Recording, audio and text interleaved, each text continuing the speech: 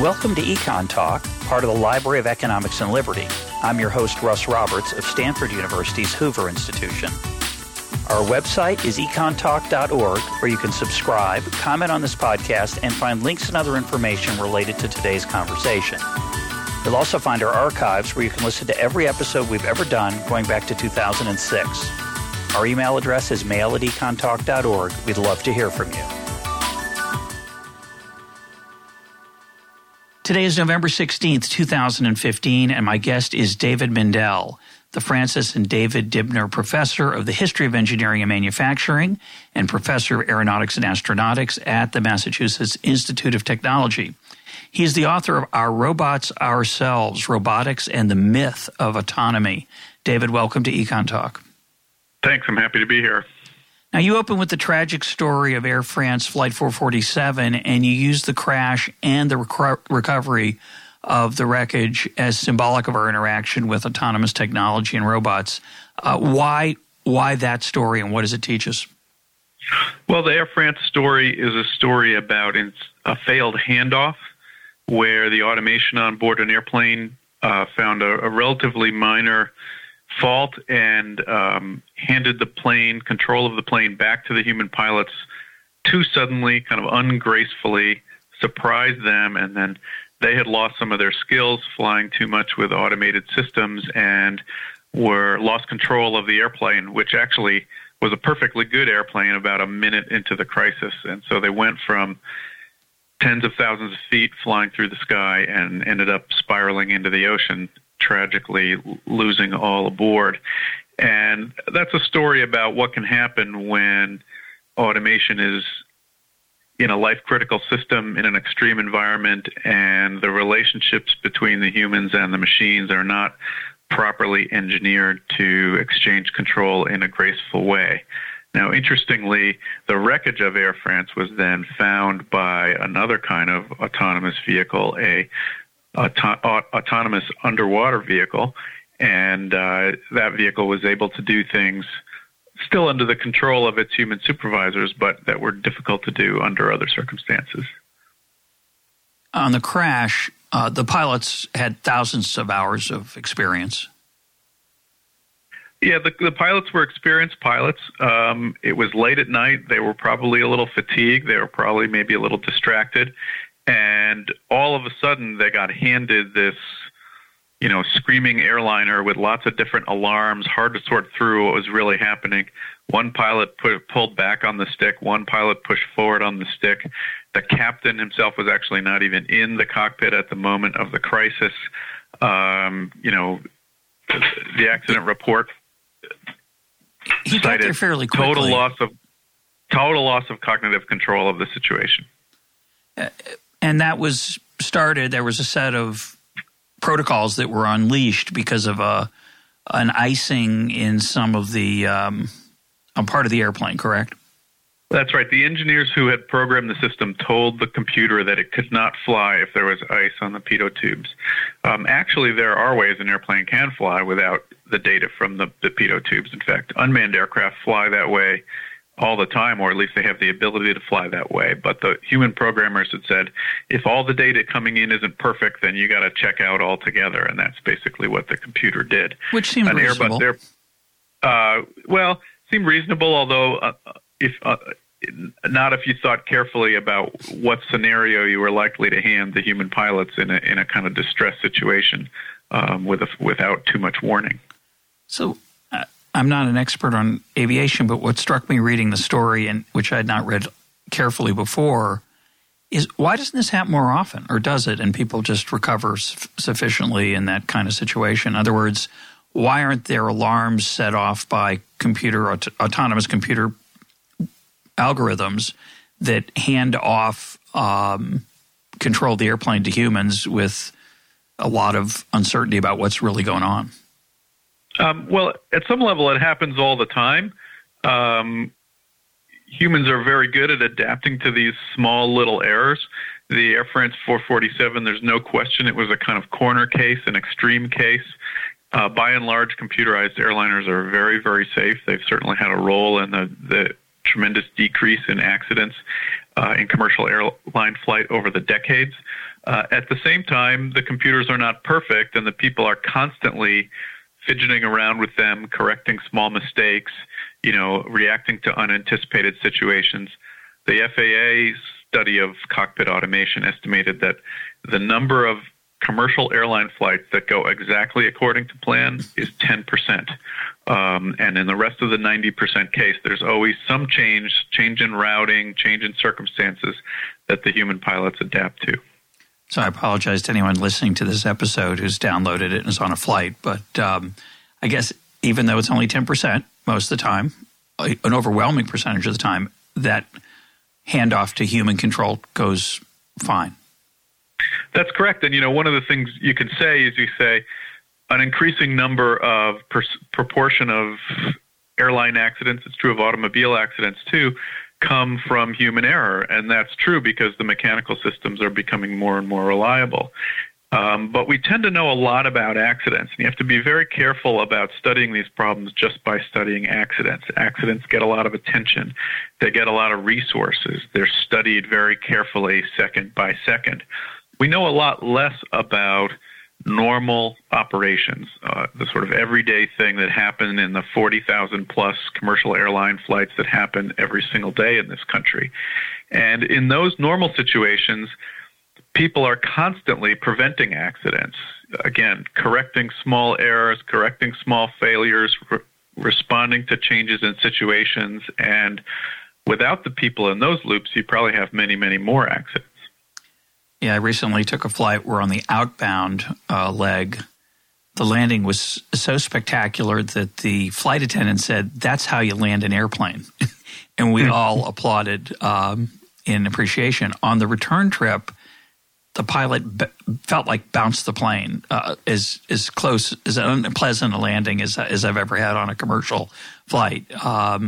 I've obviously not had very many unpleasant experiences, but it was clearly something had not gone correctly. We had no idea what it was. There was silence from the cockpit. I thought there'd be a, sorry about that, folks, but it just, they taxied to the gate and we dutifully sheep-like got off the plane. But something unusual happened there that we were unaware of. Mm-hmm. And you just don't know what that is. And you don't know, maybe there was an automatic landing system in one or both of those. Right. And as you point out, it is, the phrase is autopilot, which is, of course, this is an automated landing can be done now, and takeoff, of course, and it's all, most of the time would work fine. And what we're going to talk about today, by the way, for those of you listening, is we're going to talk about the role that autonomy plays in the advance of technology and robots, and we're going to get to driverless cars and a whole bunch of things. But I'd like to hear about your personal experience, which you cover in some detail in the book. I tell the listeners your own involvement in these extreme environments with semi-autonomous robotics.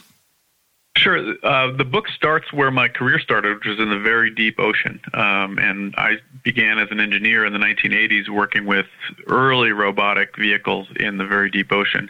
And at the time, we thought they were going to replace the manned vehicles and move eventually toward fully autonomous vehicles that would just go out and spend months at sea doing their work. And one thing that surprised us right away was that the robotic vehicles weren't cheaper and they weren't safer than the manned vehicles for a couple of interesting reasons. But what they did do was fundamentally change the nature of the work.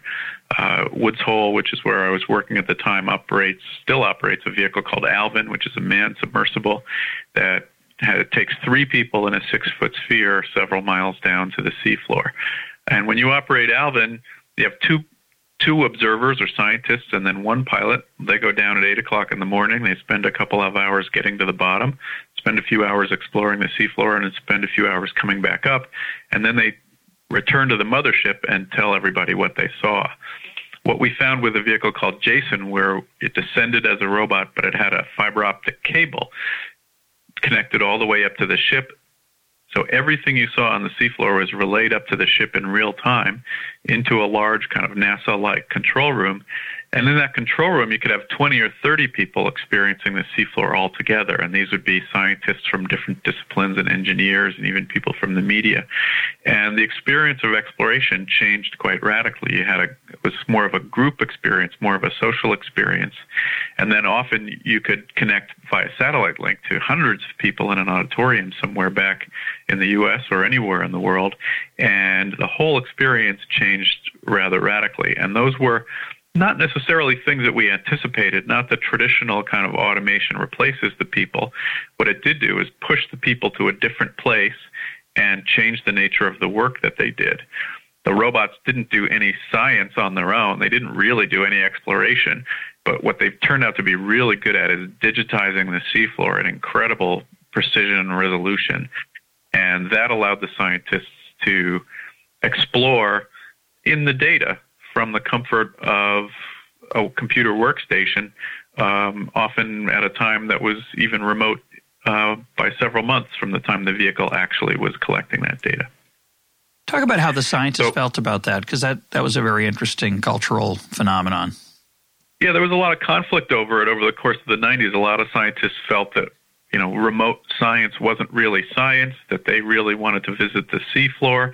If you didn't actually physically inhabit the place you were studying, it wasn't really the right kind of science, which is interesting because I've dived in Alvin and in submarines, and you can see very well out the window, but you don't really feel like you're in the place you're looking at. You're encased in a titanium or a steel hull that's protecting you from the elements. So it's remote presence of its own kind. But it took a long time for people to accept that using robots to do remote exploration might actually also be exploration.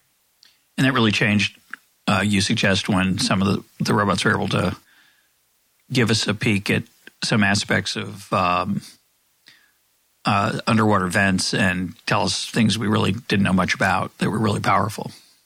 Yeah, there were certainly things that the robots could do you just couldn't do. I mean, just before I joined this group, they sent a small robot, Jason Jr., down the grand staircase of the Titanic that was much too dangerous for a human-occupied submersible to go down. They could get very close to hydrothermal vents. They could also stay down for days and days at a time, which vastly explore the amount of time you get on the seafloor. And so there's a whole set of phenomena that are sort of different. And what we also found was that the progress was not necessarily toward full autonomy where you have robots that were just going off on their own. You always tried to stay in touch with the robots as much as you could. Over the course of the 90s and into the 2000s, we did, in fact, get autonomous underwater vehicles that didn't have the cables connected to them.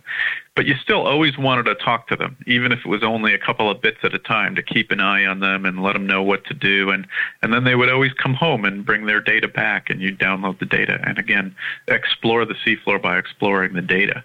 And those are the kinds of vehicles that found the Air France 447 wreck. I find it fascinating that I have to say that I like Tom Hanks as an actor, but Castaway is one of my least favorite movies ever. And one of the things I like least about it is when he names the basketball Wilson or whatever he names. It's not a basketball. It's something he finds. And it's kind of an ad for the sporting goods company. If I wanted to pretend I had a companion, I'd probably name it something other than Wilson. But I find it interesting that these devices that are not sentient have human names, Alvin and Jason. They have acronyms also, of course, which you'll know by heart, and I don't remember from reading the book. But there's a certain, affection there. Is there? What's that like? Do you think of them as in an emotional way? When they got, you talk about when Abe died, it got an obituary in the New York Times. So talk about that. Yeah, speaking as an engineer who worked on these systems, I never found them sentient at all. In fact, they were really quite dumb, inert pieces of technology, and it was always a struggle just to get them to do the simple things you wanted them to do and nothing else. And at the same time, there is a tension between the kind of public conversation about these robots. They were named by their inventors, to be sure. It wasn't something that was added by the press, but there is a kind of a break, I think, between the way that the people who are most closely connected to them think about them and the way that the stories get told about them. And that's true with the rovers on Mars as well. The people who use them even describe them sometimes as robot geologists, even though they don't actually do any geology at all. So the book deals with different sets of extreme environments: air, space, water, and war. Let's talk about space for a second, because you mentioned the Mars expedition.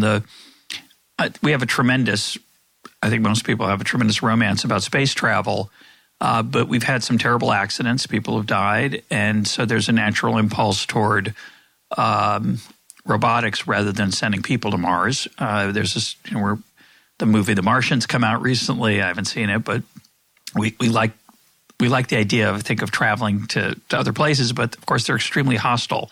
So my question is, do you see that continuing, the use of robotics for space exploration? And how much autonomy is there on Mars? So talk about the rovers. It's not guided in the way that the submersibles are. So talk about what it's doing that is somewhat autonomous, to the extent that it's autonomous at all. Well, so with the rovers on Mars, you have a 20-minute time delay between when the data is transmitted either to or from Mars and when it's received.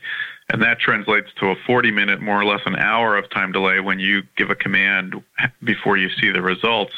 And practically speaking, for the Mars exploration rovers, that turned out to be a sort of once-a-day cycle. They would upload commands and then get the data back.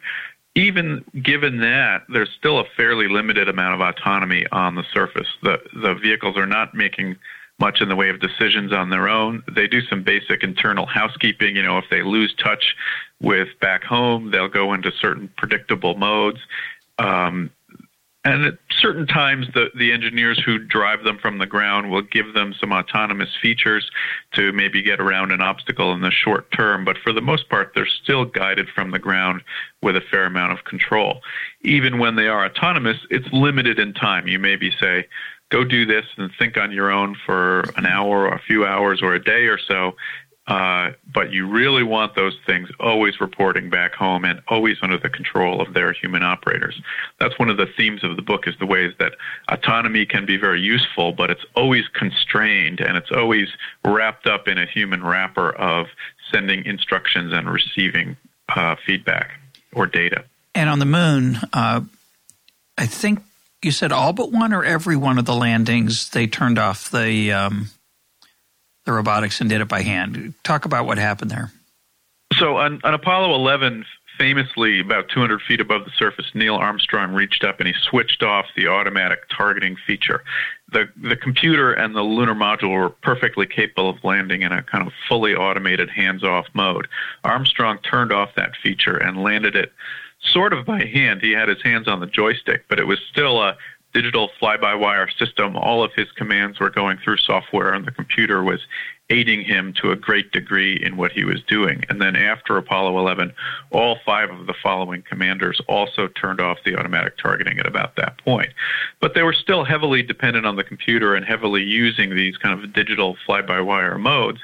And what was really interesting about that story is that in the Apollo story, it's one of the lessons of the book as well, is that it was a very innovative, very cutting-edge digital computer, one of the earliest uses of digital computers in an embedded sense, the way we use them all over the place today.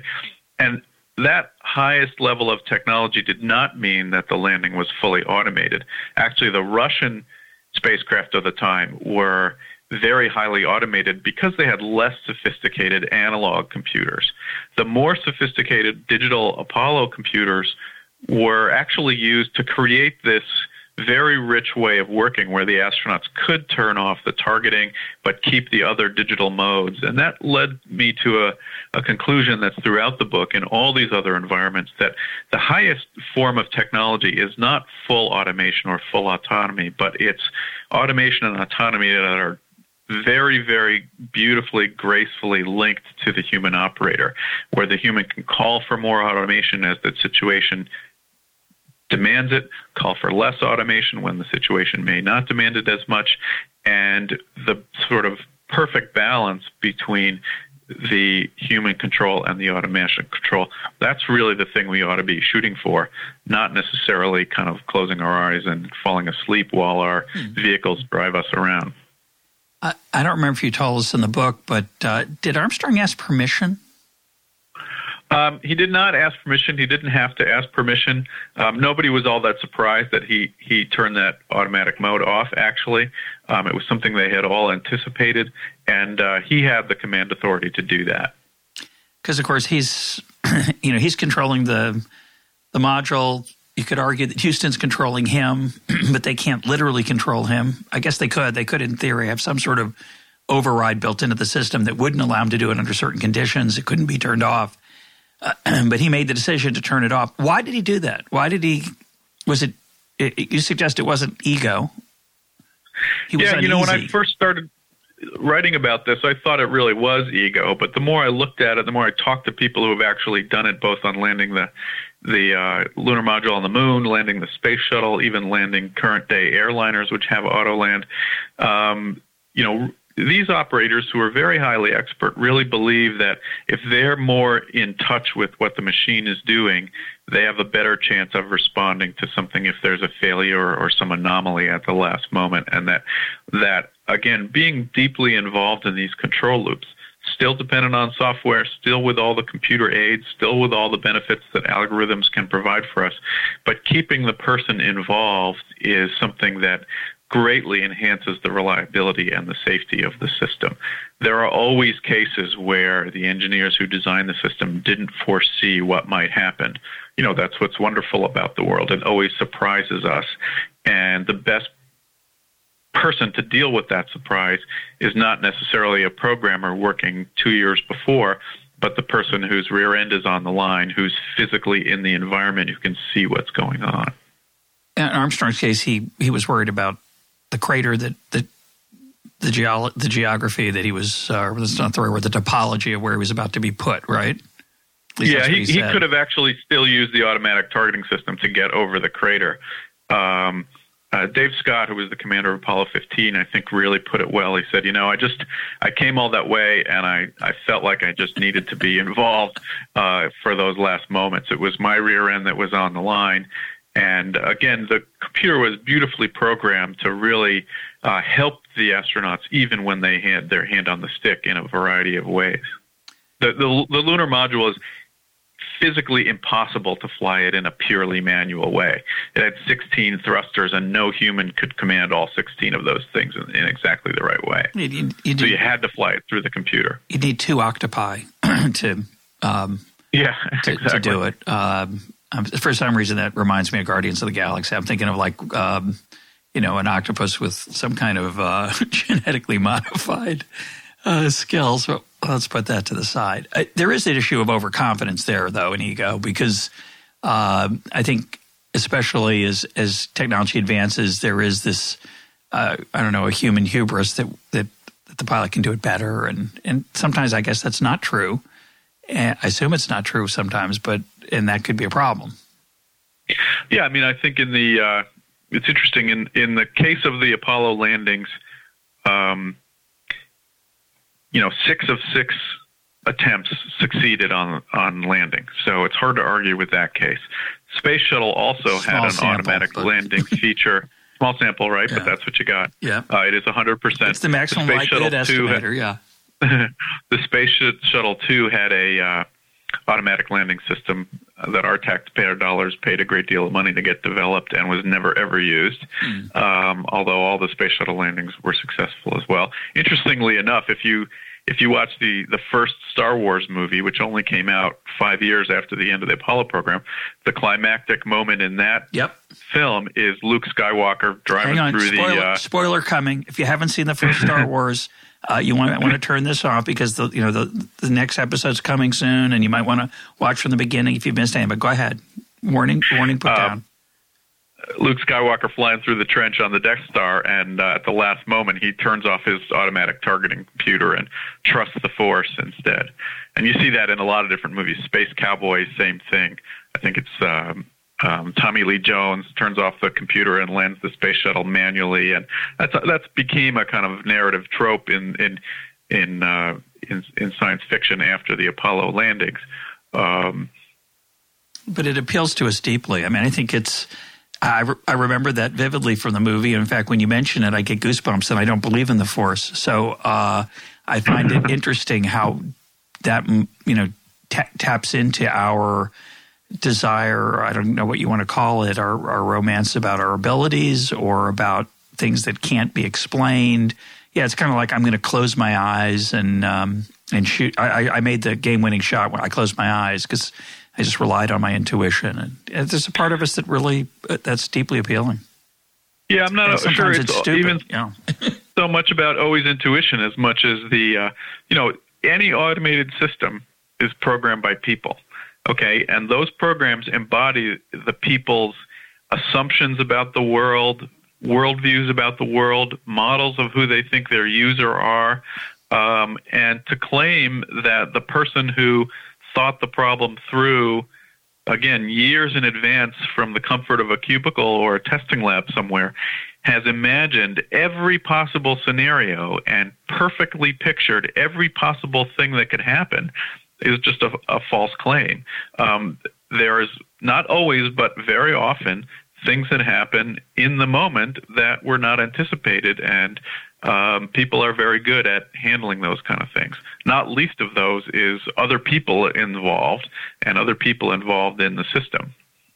Yeah, I can't decide whether the fact that you're an engineer makes that claim more persuasive or less. If you were a coder, I'd be more impressed with it, but I'm trying to think of your own experiences and background, how biased or not you are against it. Because obviously these systems— I've written a lot of code for embedded systems, let's put it that way. Yeah, I remember now. But I get, these systems are really they're the synthesis of code and engineering skill. And of course, as you say, they can't anticipate. The best engineer and the best coder, no matter how smart they are, can't anticipate every situation, and particularly the interactions that you might have with other people that the machinery or robot can't handle. That's for sure. Now, exactly. I mean, I think if you look at if you want to talk about a fully automated aircraft, okay, take off from an airport, fly even through weather, even with an engine failure, and land at another airport. We solved that problem 20 years ago. That's a solved problem. But to try to do that where you take off from an airport where other people are other people are flying through the airspace, you're flying over the heads of people who might be at risk if you crash, and landing at another airport where other people are, that's a problem we're only barely scratching the surface on. The autonomy kind of embedded in a human environment. I call it in the book situated autonomy. How do we apply these autonomous systems where they have to live in a world where people are? This is the problem the FAA is dealing with drones and unmanned aircraft. This is the problem of driverless cars, and it's a very rich, interesting problem, but not a simple one, and not one that's amenable to a very kind of purely analytic solution. You remind me of the only time I've flown in a two-seater aircraft. We lifted off in about 5 seconds of taxiing. It was really exhilarating, and we're floating through the air. It was a beautiful day. Heading, it was about maybe a 150 or 200 mile flight. The person who was flying the plane was actually a coder. And as we got up in the air, I said, so sort of nonchalantly, so how do we keep from crashing into other planes? And his answer, I was looking at the instrument panel trying to figure out what he was using to avoid a collision. He said, well, you look around. I thought, okay, I guess I'll pay more attention. Now, you argue that true autonomy is a myth, and we're living in a time where there's an immense amount of excitement. They were on the cusp of good and bad kinds of autonomy. Why do you say it's a myth? Why aren't we going to get there? You suggest we're only going to get there. It's an asymptote. It's not a destination. Well, I didn't say true autonomy is a myth. I said full autonomy is a myth, where there's no human involvement, because we have yet to build a system that there has no human involvement. There's just human involvement displaced in space or displaced in time. Again, the coders who embed their worldview and their assumptions into the machine, or any other kind of designer. Every last little bracket or tire on a vehicle has the worldview of the humans who built it embedded into it. For any autonomous system, you can always find the wrapper of human activity, sending out with instructions, coming back with receiver, with data or other things that the thing has. otherwise a system isn't useful. So to begin with, full autonomy is an asymptote that way. But again, full autonomy, as in the aircraft case, that's the easier case than autonomy in the human world. Autonomy situated and responsive to all the complexity of living with other people around. And I think that's really the ultimate goal we should be working toward. It's very challenging. The Air France crash case gives you one of many cases of things that can go wrong in that situation. But we really ought to be thinking about achieving that perfect balance between the human and the autonomy, because it's going to be there anyway, right? And there's a bunch of stories in the book, including the story of the Predator drone, where it was designed according to a sort of dream of full autonomy, and at great expense and great difficulty for everyone involved, it ended up having to be embedded in the human world like every other system. Yeah, I think we have a lot of well, I know I have some misunderstandings about what drones actually do, and I think part of it's the word drone, which makes it sound like it's off on its own, looking for things to strike and kill. And one way to think about this is that if you imagine building a killing machine and launching it to say, if you see Osama bin Laden, take him out, and then setting it off, that's just not realistic within any not that it couldn't kill a lot of people, but we would be very uncomfortable doing that because of the uncertainty of it. And so you're suggesting that one of the themes of your book is the constraints we put on autonomy, especially when there's risks involved in danger and safety and human life. Exactly. And, if you were to try to program a drone to go find Osama bin Laden, that would come down to a problem of watching people and Face interpreting their behavior. Yeah. And that's what actually a lot of the Predator and Reaper operators do. They spend a lot more time watching a house and, seeing what people are doing. And it's a very tough problem that they're not all that well trained for, is how do you interpret fuzzy images on video for intent? But people are still better at it than machines are, because there's a context around it. And they have a sense for, you may need to read the New York Times that morning to understand what the political situation is. AI has always had trouble with decision-making within a human context. The Predator and Reaper drones, I tell this story in the book, again, they're really not drones like you say. The Air Force actually banned the term unmanned to talk about those vehicles because they take hundreds of people to actually operate them, and it's actually a problem because they're so labor-intensive to operate them. They are remotely operated. They do different things than manned aircraft do. They're really interesting, and they raise a lot of interesting challenge, but the last thing they are is inhuman killing machines. I guess it's like a bullet. A bullet doesn't have a person. It's not a knife thrust or a saber or a spear. That's the first killing at a distance. And it's obviously directed by a person who aims and fires, and things go wrong. We understand that. And the bullet is actually not a bad. It's an extreme case in some way, but it's a good illustration because the bullet is aimed and pointed by a person. It has a certain amount of autonomy once it leaves the barrel and the person doesn't have input anymore, but it's very short in time, very limited. And when bullets go wrong is when they don't go where the person wants them to go, right? So the autonomy is the failure of the system. When bullets do the thing they want them to do is when they do exactly what the person wants. Same thing with the sort of smart bomb idea. When some of the early thinking on this book goes way back to the first Gulf War in 1991. There were images on TV of smart bombs, selectively destroying targets. And with tremendous precision, with tremendous precision, you say all the computers and all the lasers and all that technology, those are not the smart bombs. Those are the dumb bombs. Those are the ones that are going only where we want them to.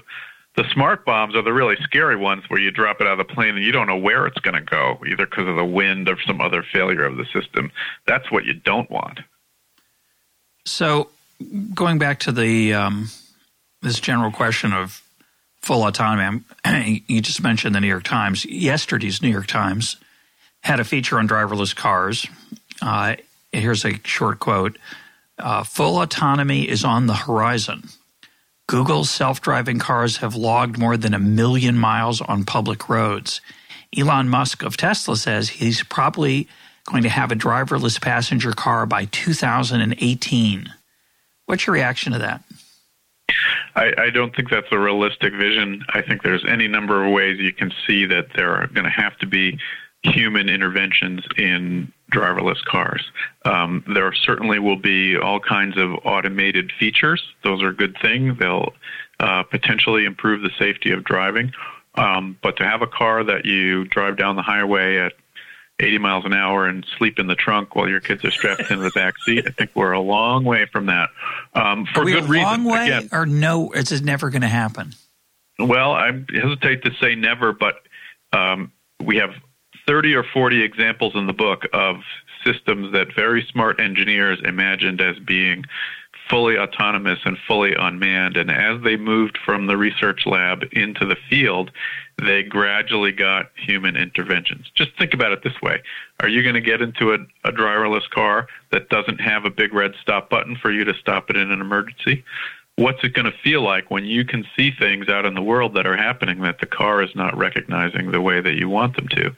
But the car is going to be so smart. It's going to be able to recognize a squirrel from a toddler who strays off the sidewalk, and it's going to be pre-programmed to run the squirrel over because I'm not I'm more important than the squirrel, but the toddler, it'll consult some ethical treatise in real time on Google and know whether to run the toddler over versus kill me, depending on my age, maybe my contribution to society. In fact, it'll sample the toddler's DNA from a distance, figure out whether it's going to be a criminal or not, and know whether to, these are the kind of stories we tell ourselves. Ask an owner of a Volkswagen diesel what it's like to feel like the software in your car maybe didn't share the values that you have. Yeah. And how good are car companies and software companies at being transparent in their decision making? So think about when you get into a car, you make a trade-off between a number of different factors. Take risk and performance. Maybe you're late and you're willing to take a little risk and you drive a little bit more recklessly in order to try to get somewhere fast. Never. Maybe you pick up your kids at school and you turn the risk knob down and you say, I'm going to drive a little more conservatively and be on the safety side. You make those kind of decisions every time you get into a car. So does practically every autonomy algorithm. They work by optimizing cost functions. What is the balance between fuel efficiency and performance on this particular trip? And very often, those values are in conflict with each other, like performance and fuel efficiency. Yep. Get there fast is not the fastest. So I think what you really want to see is systems that are designed where the user has input into those kind of decisions, where you have the control. Those decisions are going to get made somewhere, either by a programmer back in a cubicle somewhere, or are they going to be made transparently in a way that the user can have input into them so that the car drives according to your values and according to your priorities at any given moment. Well, I was thinking about your points about autonomy and how things advance, but not as far as we might think. I can drive a stick shift. None of my kids can. Mm-hmm. And it crosses my mind that maybe their kids won't learn how to drive a car at all. In fact, I have 4 children. My last child, at least so far, just turned 15. And I wonder, wouldn't it be nice if I could live in that driverless car world and I wouldn't have to teach him how to drive? So, my dad taught me how to drive a stick shift. It was an unpleasant experience for both of us. Teaching my 3 other children how to drive has been a challenge. It would be great. As long as that driverless car works perfectly under all conditions, everywhere, all the time, right? And there's no question that when you have good bandwidth and you have you're near a cell tower and the sensors are all working at their highest order and the car was inspected last week and there's no ice on the sensors or bird poop on them, you ought to be able to have access to great features. But you're really going to have to be able to move in and out of those features. Maybe you're driving away from high bandwidth cell links. Maybe you're driving on dirt roads that haven't been mapped. Maybe you're driving in a lot of different circumstances. You need to be able to move in and out of these autonomous modes, and that presents you with the Air France 447 problem, which is a problem we should be working on that we can improve on. But it's very hard to imagine a world where you get in and you have no possibility of having any input into the system. Why would you want to throw away that human insight? Well, I guess the one that, let me rephrase your point. Obviously, if that toddler comes off the sidewalk and the car says, I can't handle this, your turn, that's the Air France problem at an extreme. That's not going to go very well no matter what. I don't care how prepared I am. There's really no attractive way to deal with that kind of – there's no easy way to think about that handoff. If it's more, gee, it's kind of a foggy day today, or the cell service is mediocre, the tower is mediocre, why don't you drive? That's a different level. But I guess when you talk about it, given how poorly we drive now, I'd be willing to take a pretty big trade-off of autonomy. I'd be willing to accept some very flawed autonomy rather than letting my 15-year-old drive that car. So there is a trade-off there. You're suggesting that trade-off will never be I think you're suggesting that trade-off will never be attractive enough to give up full autonomy. And I think what Google and Tesla and others, and to some extent Uber, are betting on is that we'll get so close that we'll save so many lives that it'll be a huge improvement. Yeah, I mean, there's no evidence that we're going to save lives yet. There may well be, but again, we know a lot about accidents. We know a lot about aviation accidents, and we know a lot about car accidents. And it is indeed true that a high proportion of the lives lost and the accidents caused in automobiles are caused by human error. But what we know a lot less about is how people drive under normal circumstances. And people are extremely good at sort of smoothing out the rough edges in these systems. The stop sign maybe is knocked over, or traffic light isn't working, and people have a way to kind of muddle through those situations. And they do that all the time. Again, back to that, of commercial airline flights, 10% of them proceed exactly according to plan. That's probably about true of your car trips as well. So, again, the claim is not that, I think there's a lot of things you can do with autonomous technology that are going to benefit cars, and that you'll certainly want to be able to relax on the highway a little bit and let the car drive, and you'll certainly want to take advantage of all the sensors and the AI and the different robotic algorithms and techniques that are being developed in all these different realms. It's just a matter of whether you're going to be sleeping in the trunk or whether you're actually going to have the ability to stay involved in the system, and whether you can think about technology that will keep you engaged in the world and expand your experience outside of the car rather than push you back into a sort of rarefied cocoon into the car with 100% faith in technology that has no possibility of failing. Yeah, we're already somewhat down that road of semi-autonomy with, you have collision warnings, you have lane change warnings, and of course that encourages people to text or to talk on their phone or eat.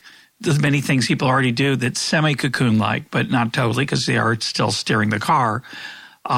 But you suggest that Google's made a mistake, might be not the right word, but they made a decision, at least in their public statements, that they're moving toward complete autonomy.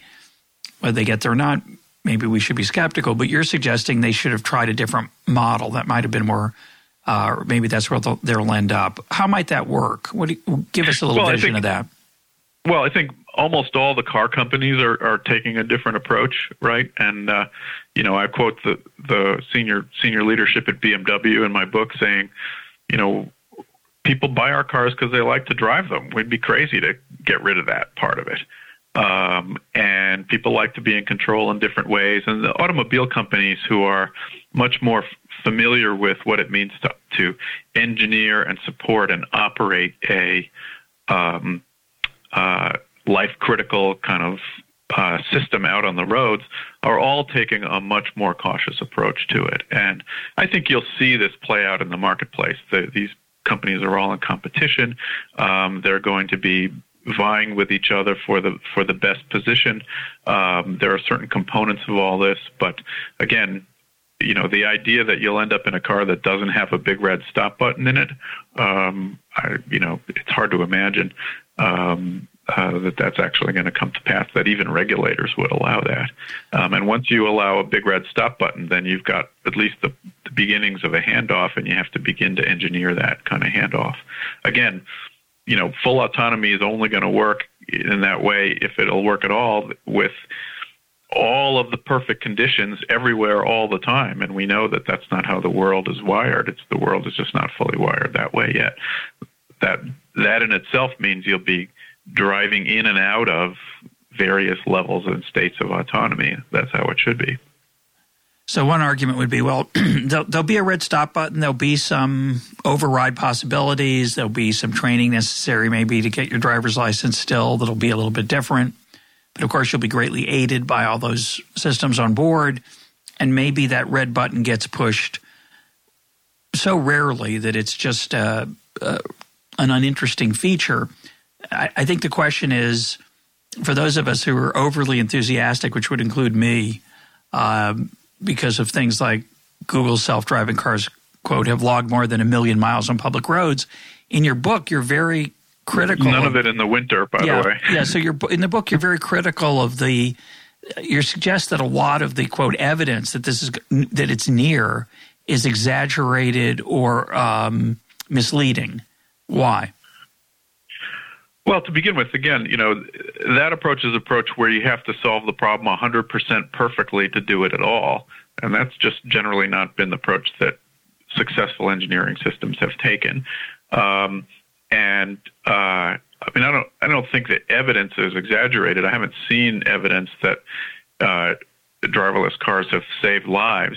They've also been driven heretofore almost exclusively, at least that kind of car, on the well-ordered streets in Northern California. And, living in Boston just last winter, the 3D topography of the terrain changed by 9 feet overnight, because you get 3 feet of snow plowed up into 9-foot snow piles, and the directions of the streets changed. The very way that people drive was changing rapidly. The Google car still relies on essentially perfect maps in order to make its way through the world, and there's an awful lot of the part of the world that's not perfectly mapped yet, and maybe never is, because maps are always changing in that way. Again, I think all the autonomous features are great things. I think they're going to come in. I think there's a good chance that some of them will improve the safety of driving, and they may introduce new risks as well. It's just hard for you to imagine that the person whose rear end is on the line, who is physically immersed in the environment and has a situational awareness of what's going on, will never, ever possibly have anything to add to the situation. We've never seen a system that's worked that way in the field. But it would again, the question would be, as the general experience, let's say it's 2025 or 10 years from now, and we've just recorded the 1,000th episode of EconTalk, which would be really exciting. Mm-hmm. And we're talking about, say, your elderly. We'll be both of us. Maybe I don't know how old you are, but I'm 61, so I'll be 71. That's not good. Let's go. So let's talk about my parents. They're 85 now. They live in Huntsville, Alabama, and they're taking a drive to Memphis this morning, which drives me crazy. Because they drive themselves, and in 10 years they'll be God willing, they'll be 95 and 93 years old, and they probably won't be able to drive their own car, so they call an Uber to take them to Memphis. And will that Uber have a person driving them? Will there be a driver, or will they just get picked up by the equivalent of an actual drone car that will deliver them? I'm not suggesting they'll go through the air. Amazon won't deliver them. Which is the other thing we hear that's imminent, is that we'll have these things flying through the air autonomously. In 10 years, will old people and non-old people be able to mostly go from point A to point B without being able to, surf the web and eat and hang out and chat? Or will the will they be a driver, whether it's them or somebody they've hired? I got to ask Uber about that, I guess. Well, they're hoping. I think that's one of the reasons they're worth so much money. But do you think that's a feasible? Is if you were an engineer for them, would you think that's something you'd strive for? I guess I would say whatever system they're involved in, they ought to have some ability to intervene if it's not doing what they want it to be doing. No, I think there will be such a system. I agree with you. But for the most part, most of the time, will we be traveling without any human direct intervention? Well, that, just like that plane you said, we've solved that problem, the takeoff and landing in an unoccupied. Well, again, so the thesis of the book is that we can learn about that future by looking at what people have had to do in extreme environments. And when you have a $150 million airliner with a very highly certified crew and a very highly certified system of maintenance and parts control and all documentation and all that, we fly a great deal of those flights under the control of autonomy, and we still feel the need for people to be involved in monitoring and fairly frequently taking over when human lives are at stake. I think that the mythology that the book really tries to tease apart is that we're moving from human to remote to autonomous, when actually I think what's happening is those three modes are all converging. And so you will see cars that have autonomous features. You will see autonomous driving for certain times in certain places for certain applications. But overall, the driving system will be a mix of human and remote and autonomous systems. So in the area of artificial intelligence generally, we've been talking mainly about robotics, but artificial intelligence generally, do you think machines are getting smarter? Is that a meaningful question? We've had guests on this program who think there's a real possibility, and there are very smart people who worry about this. I'm one of the less smart people who's not as worried, but they're very smart people. Elon Musk, Stephen Hawking, Nick Bostrom on this program, who've suggested that we have to really worry about machines getting so smart they become sentient or autonomous and pursue their own interests. Are you worried about that? I worry more about them pursuing the interests of the people who design them, however smart they may be. Again, we have yet to build the machine that's not heavily influenced and by its designers and the things that they built into it. I think you're much more likely to get killed by a poorly designed robot than by an evil thinking robot. Ever? I mean, I agree with you. I'm on your side. But what do you think is worrying those folks I mentioned? What are they? Why do they think there's? I mean, I'm always thinking, well, can't you just unplug it? Or why would you code it so it would be able to do that to you? It would seem to me it's hard to, there's this worry that there's an excitement for some people that it'll just cross this threshold where it'll start, automating itself and grabbing people's kidneys and harvesting human beings. Hard for me to say it without laughing, but they're actually, they lose sleep over it. Smart people do. What are they worried about that we're not worried about? Well, I think that's a legitimate, like you say, they're smart people. They're legitimately worried about it. As an engineer who's built these systems, I always find them frustratingly dumb. And not to say that they won't always be that way, but they're still fairly fragile, kind of brittle solutions. And most autonomous systems that we make are, when they succeed brilliantly at a particular, well-thought-through, kind of narrow set of things. And they're very difficult for them to move outside of the context for which we've created them. And that's not to say we won't one day, but we still have a great deal of time building robots that do things beyond what they were designed for. Of course, they do get better. One of the interesting insights I think of this related to this question is the people who point out that things that we say are examples of artificial intelligence, people dismiss once they get achieved, and then say, yeah, but they can't do this.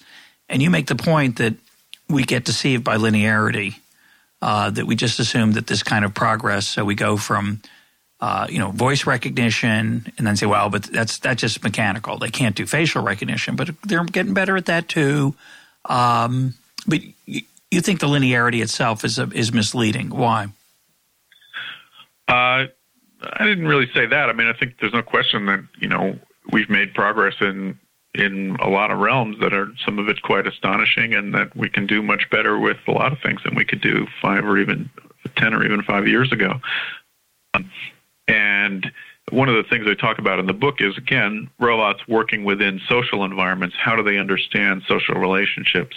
How can they observe the people going in and out of a building and try to extract from that what those people's intentions are and what their plans are, and whether those behaviors are normal and abnormal? Well, that depends on what you mean by normal or abnormal. I don't see a whole lot of progress in the computer science world at really understanding social relationships. There are a lot of smart people out there who study the social and the political worlds, and there's a great deal of knowledge there. I think there's still a lot of bridging to be done between the AI robotics world and people who really richly understand human behavior and human relationships. And those things all may well be beginning, and when they do begin, I think we're in the there's a lot of room there for progress. That's sort of what I argue in the book. Again, if we can understand the social relationships between people and machines, that's the road we want to march down. Again, I think some of the rhetoric around full autonomy shows that we're still actually quite primitive in the technical, that the technical community's understanding of the social world is still rather primitive. Well, the non-tech understanding of the social world is pretty primitive too. So there's nothing to be ashamed of there. Are there any areas where, it's funny, you think about, controlling a rover on Mars with a 20-minute time delay, or some of the incredible applications you talk about in the book, and then down at the other end, you have things where your thermostat learns what kind of temperatures you like, and very mundane examples of where technology and human sentience are sort of coming together. Are there areas where you think that there's the most potential, or where it's being done well, that are exciting to you? Yeah, I mean, again, I think the world of robotics and the world of I think the frontier is situating robots and autonomous systems within human environments. And when you say human environments, you include almost anything that's economically valuable and economically productive. And I think we're at the beginning of an era where we take these systems that have been engineered for full autonomy or imagined with full autonomy and bring them into the human world and let them respond and react to human systems and human behaviors in entirely new and kind of situated ways. That to me is a lot of the elements are there for really great progress in that realm.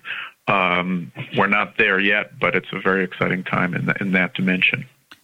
What advice would you give a young person who wants to be part of that evolution and revolution of our relationship with inanimate objects? Studies computer science and the social sciences at the same time. And do you have any worries about the folks who don't have the skills to do that? A lot of people, one of the themes of your book, which I love, is that even the smartest technology is the product of human creation. Of course, some people wonder whether robots and artificial intelligence will be able to innovate autonomously. But what about folks who struggle to do that, or do you think we can all make a contribution? I mean, I think everybody can make a contribution in their own way, obviously. I think, I've spent my career trying to educate engineers to think about the way their designs are situated within social and political systems, and that's a way to design better engineering systems as well as a way to see them be more successful. So I guess I would come back to an education question. We can educate people in certain ways, and we can educate them in other ways. So there are certain ways that I prefer to see people educated where, that we move away from what people are calling scientism, which is the idea that you can kind of calculate everything about the world in advance and that the user is an idiot and has nothing to add. That's proven to be not the way that successful systems evolve. My guest today has been David Mindell of MIT. His book is Our Robots Ourselves, Robotics and the Myth of Autonomy. David, thanks for being part of EconTalk. Great, thanks. Great conversation.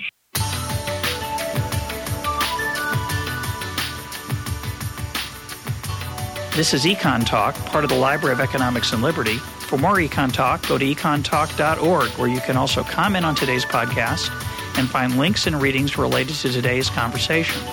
The sound engineer for EconTalk is Rich Goyette. I'm your host, Russ Roberts. Thanks for listening. Talk to you on Monday.